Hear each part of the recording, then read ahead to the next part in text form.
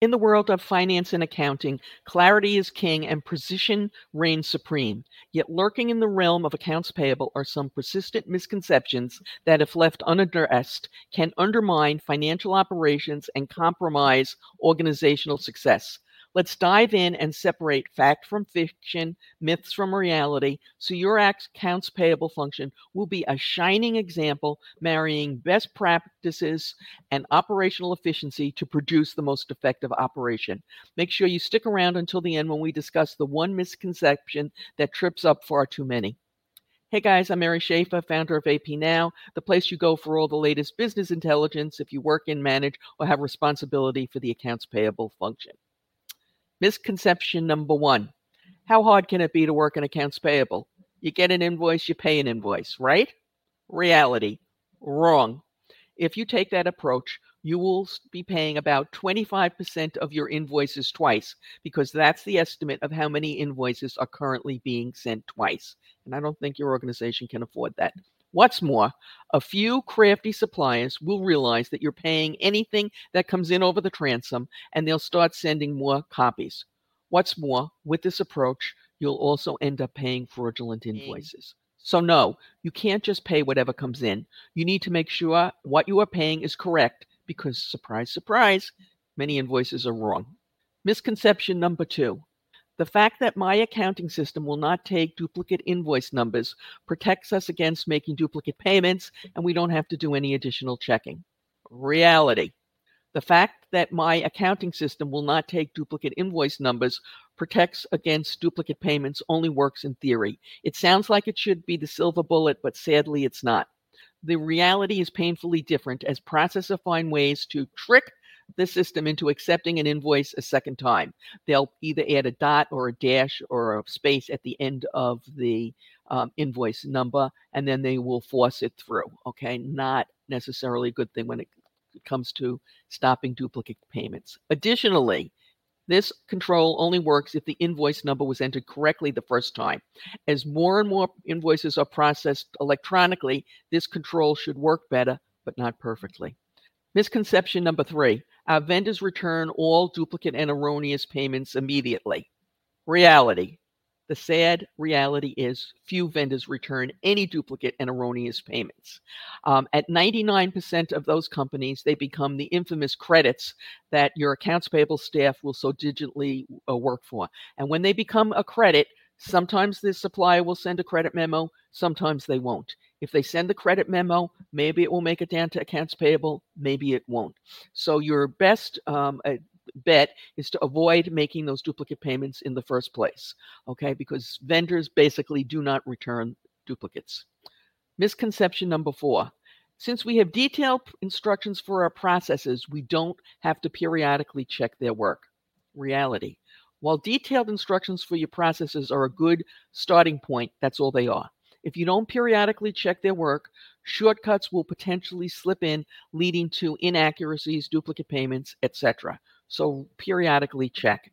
Misconception number five: our management team would never pay for any of our staff to attend a conference, a webinar, etc. Reality: many professionals are stunned to find out that their management staff would pay for them to get additional learning. And in fact, they see this as a positive sign that you're asking.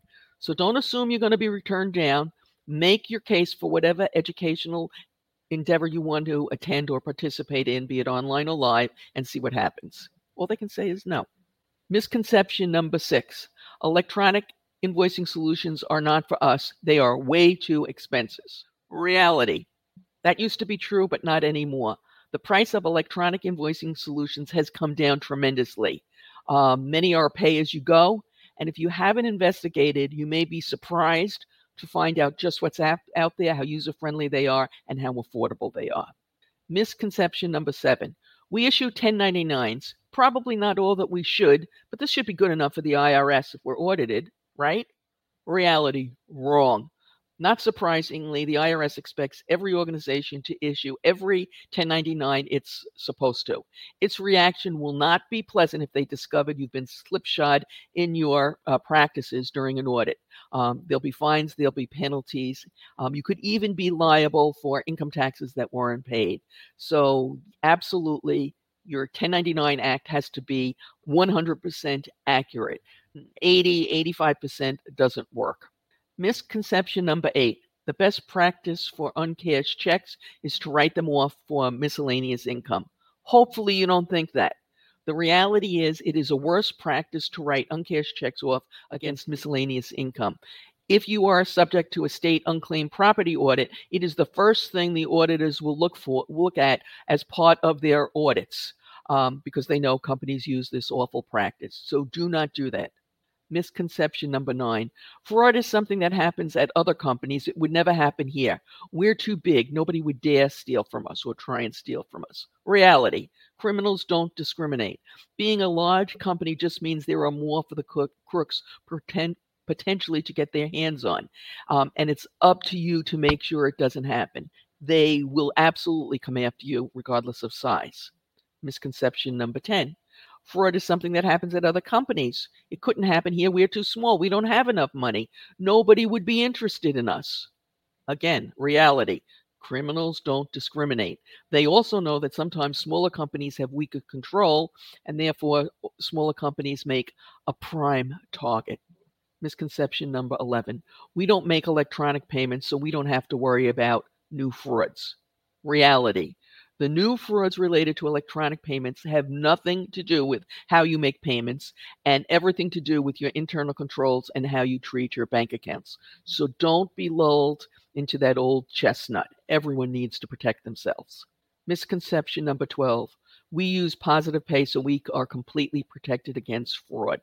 Wrong. Reality. Positive pay protects against most, but not all types of check fraud. But that is it. It does not protect you against all the other types of electronic payment fraud and all the other new innovations that criminals have come up with. So, yes, use positive pay for your checks. It is highly recommended, but realize that it is just the first step, or it should be just the first step in your organization's fraud prevention and detection program. You've got to do a lot of other things as well. Misconception number 13.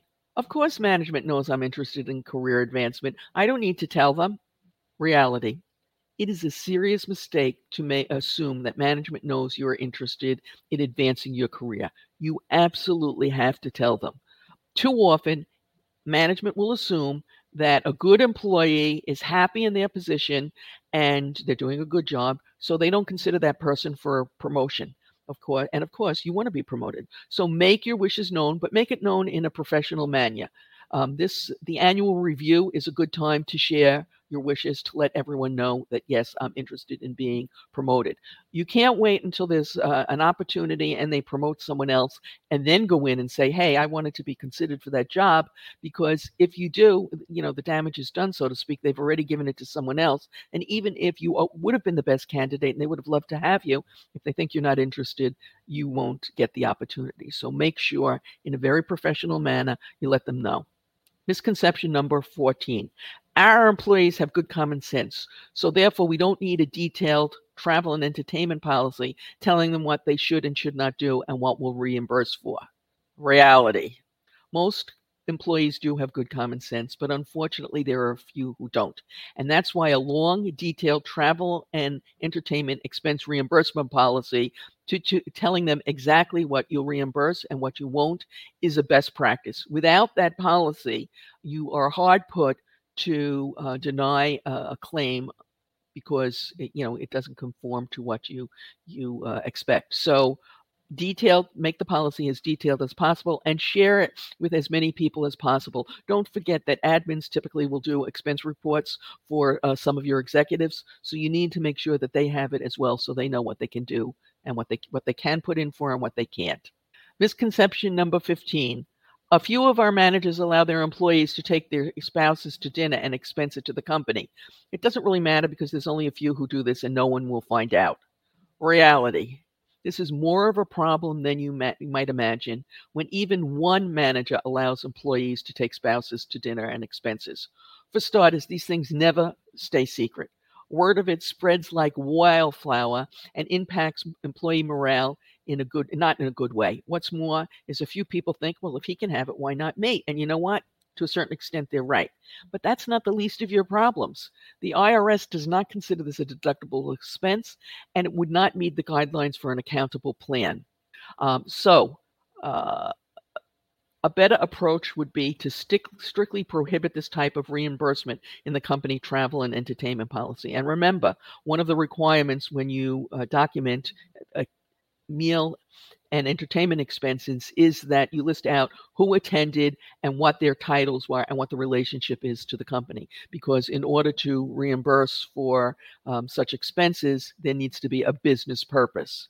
Misconception number 16. Our VP of operations recently retired and is collecting his pension. He never really left. He continues to do the same job, only we pay him now on a 1099 instead of a W-2. The IRS really won't care because he's paying all his taxes. Reality. The IRS is the one who sets the rules as to whether someone is an employee or an independent contractor. Companies that allow executives to retire, or they outplace them, and then hire them back doing the same job, paying them on a 1099 instead of a W-2, are causing big IRS trouble. So if somebody tries to do this, point this out. Misconception number 17. When a vendor doesn't charge us sales tax, we simply add it to our payment. That way we don't have to mess with use tax and the states will still get their money. Everybody should be happy. Reality, this is not the way it works. Vendors who don't charge sales tax typically don't do so because they also aren't required to do so. Usually that is either because the item isn't taxable, which is not a problem, or they don't have nexus in the state in question, and that is a problem. If they don't have nexus, they will not be able to collect and remit your money, and you still owe it as use tax. Should you be audited, the state will expect you to pay this tax. Whether or not you are reimbursed by the vendor is not the state's concern. What's more is, in all likelihood, the vendor took that money and then gave you a credit, and you're sitting with a credit memo on your books with that vendor, but they did not turn it over to the state as you would have liked. Misconception 18. We have an associate who processes invoices 3 times as fast as the others. She doesn't stick to our coding standard, but we figure the few errors she might introduce are more than made up for by her speed. Reality. One serious mistake will wipe out any savings you may have accrued thanks to this associate who processes faster than the others. It is imperative that everyone stick to your coding standard. This is your best way of identifying potentially duplicate payments.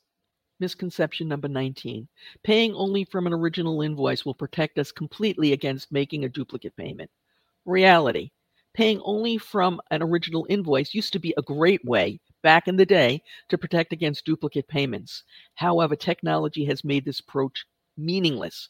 Today, you can have many original-looking invoices, think about PDFs, and end up paying the same invoice numerous times if you took this approach. So you need to look for other ways to guard against making duplicate payments.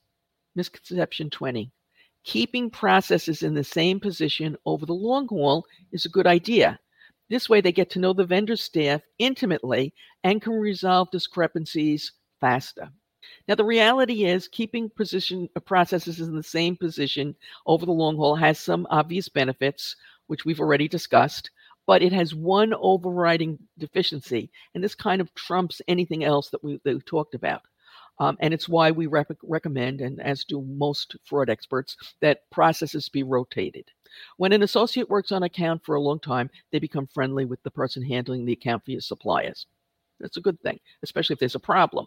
But it also makes collusion for fraud easier, okay? And sometimes the two will collude to defraud one of their employers or both of them. That's why job rotation has become such a hot issue. Job rotation is something that any organization with more than one processor can do on a regular basis and is fast becoming a recommended best practice. And then, by the way, you have some backup. Don't forget that. Misconception number 21. Our employees would never steal from us. Reality, most of the time you're right. Most employees would never steal from you. Unfortunately, a few would. Identifying those few bad apples is never easy. Hence, strong internal controls, appropriate separation of duties are recommended in any accounts payable function. Too often when there's a fraud, an internal fraud, an occupational fraud, it is committed by a long-term trusted employee, and the company is absolutely horrified when it comes to light. But what has happened is because they've trusted this employee, Joe's been with us forever, Jane's been with us forever, they never take vacation, companies will tend to allow controls to be weakened around tasks performed by these individuals, and then they take advantage of it, and the company pays the price. Not all the time, obviously, just occasionally, but when it happens, it's a real eye opener. Misconception number 22. AI, artificial intelligence, is going to take over the accounts payable function, the entire thing, and the company won't need an accounts payable staff.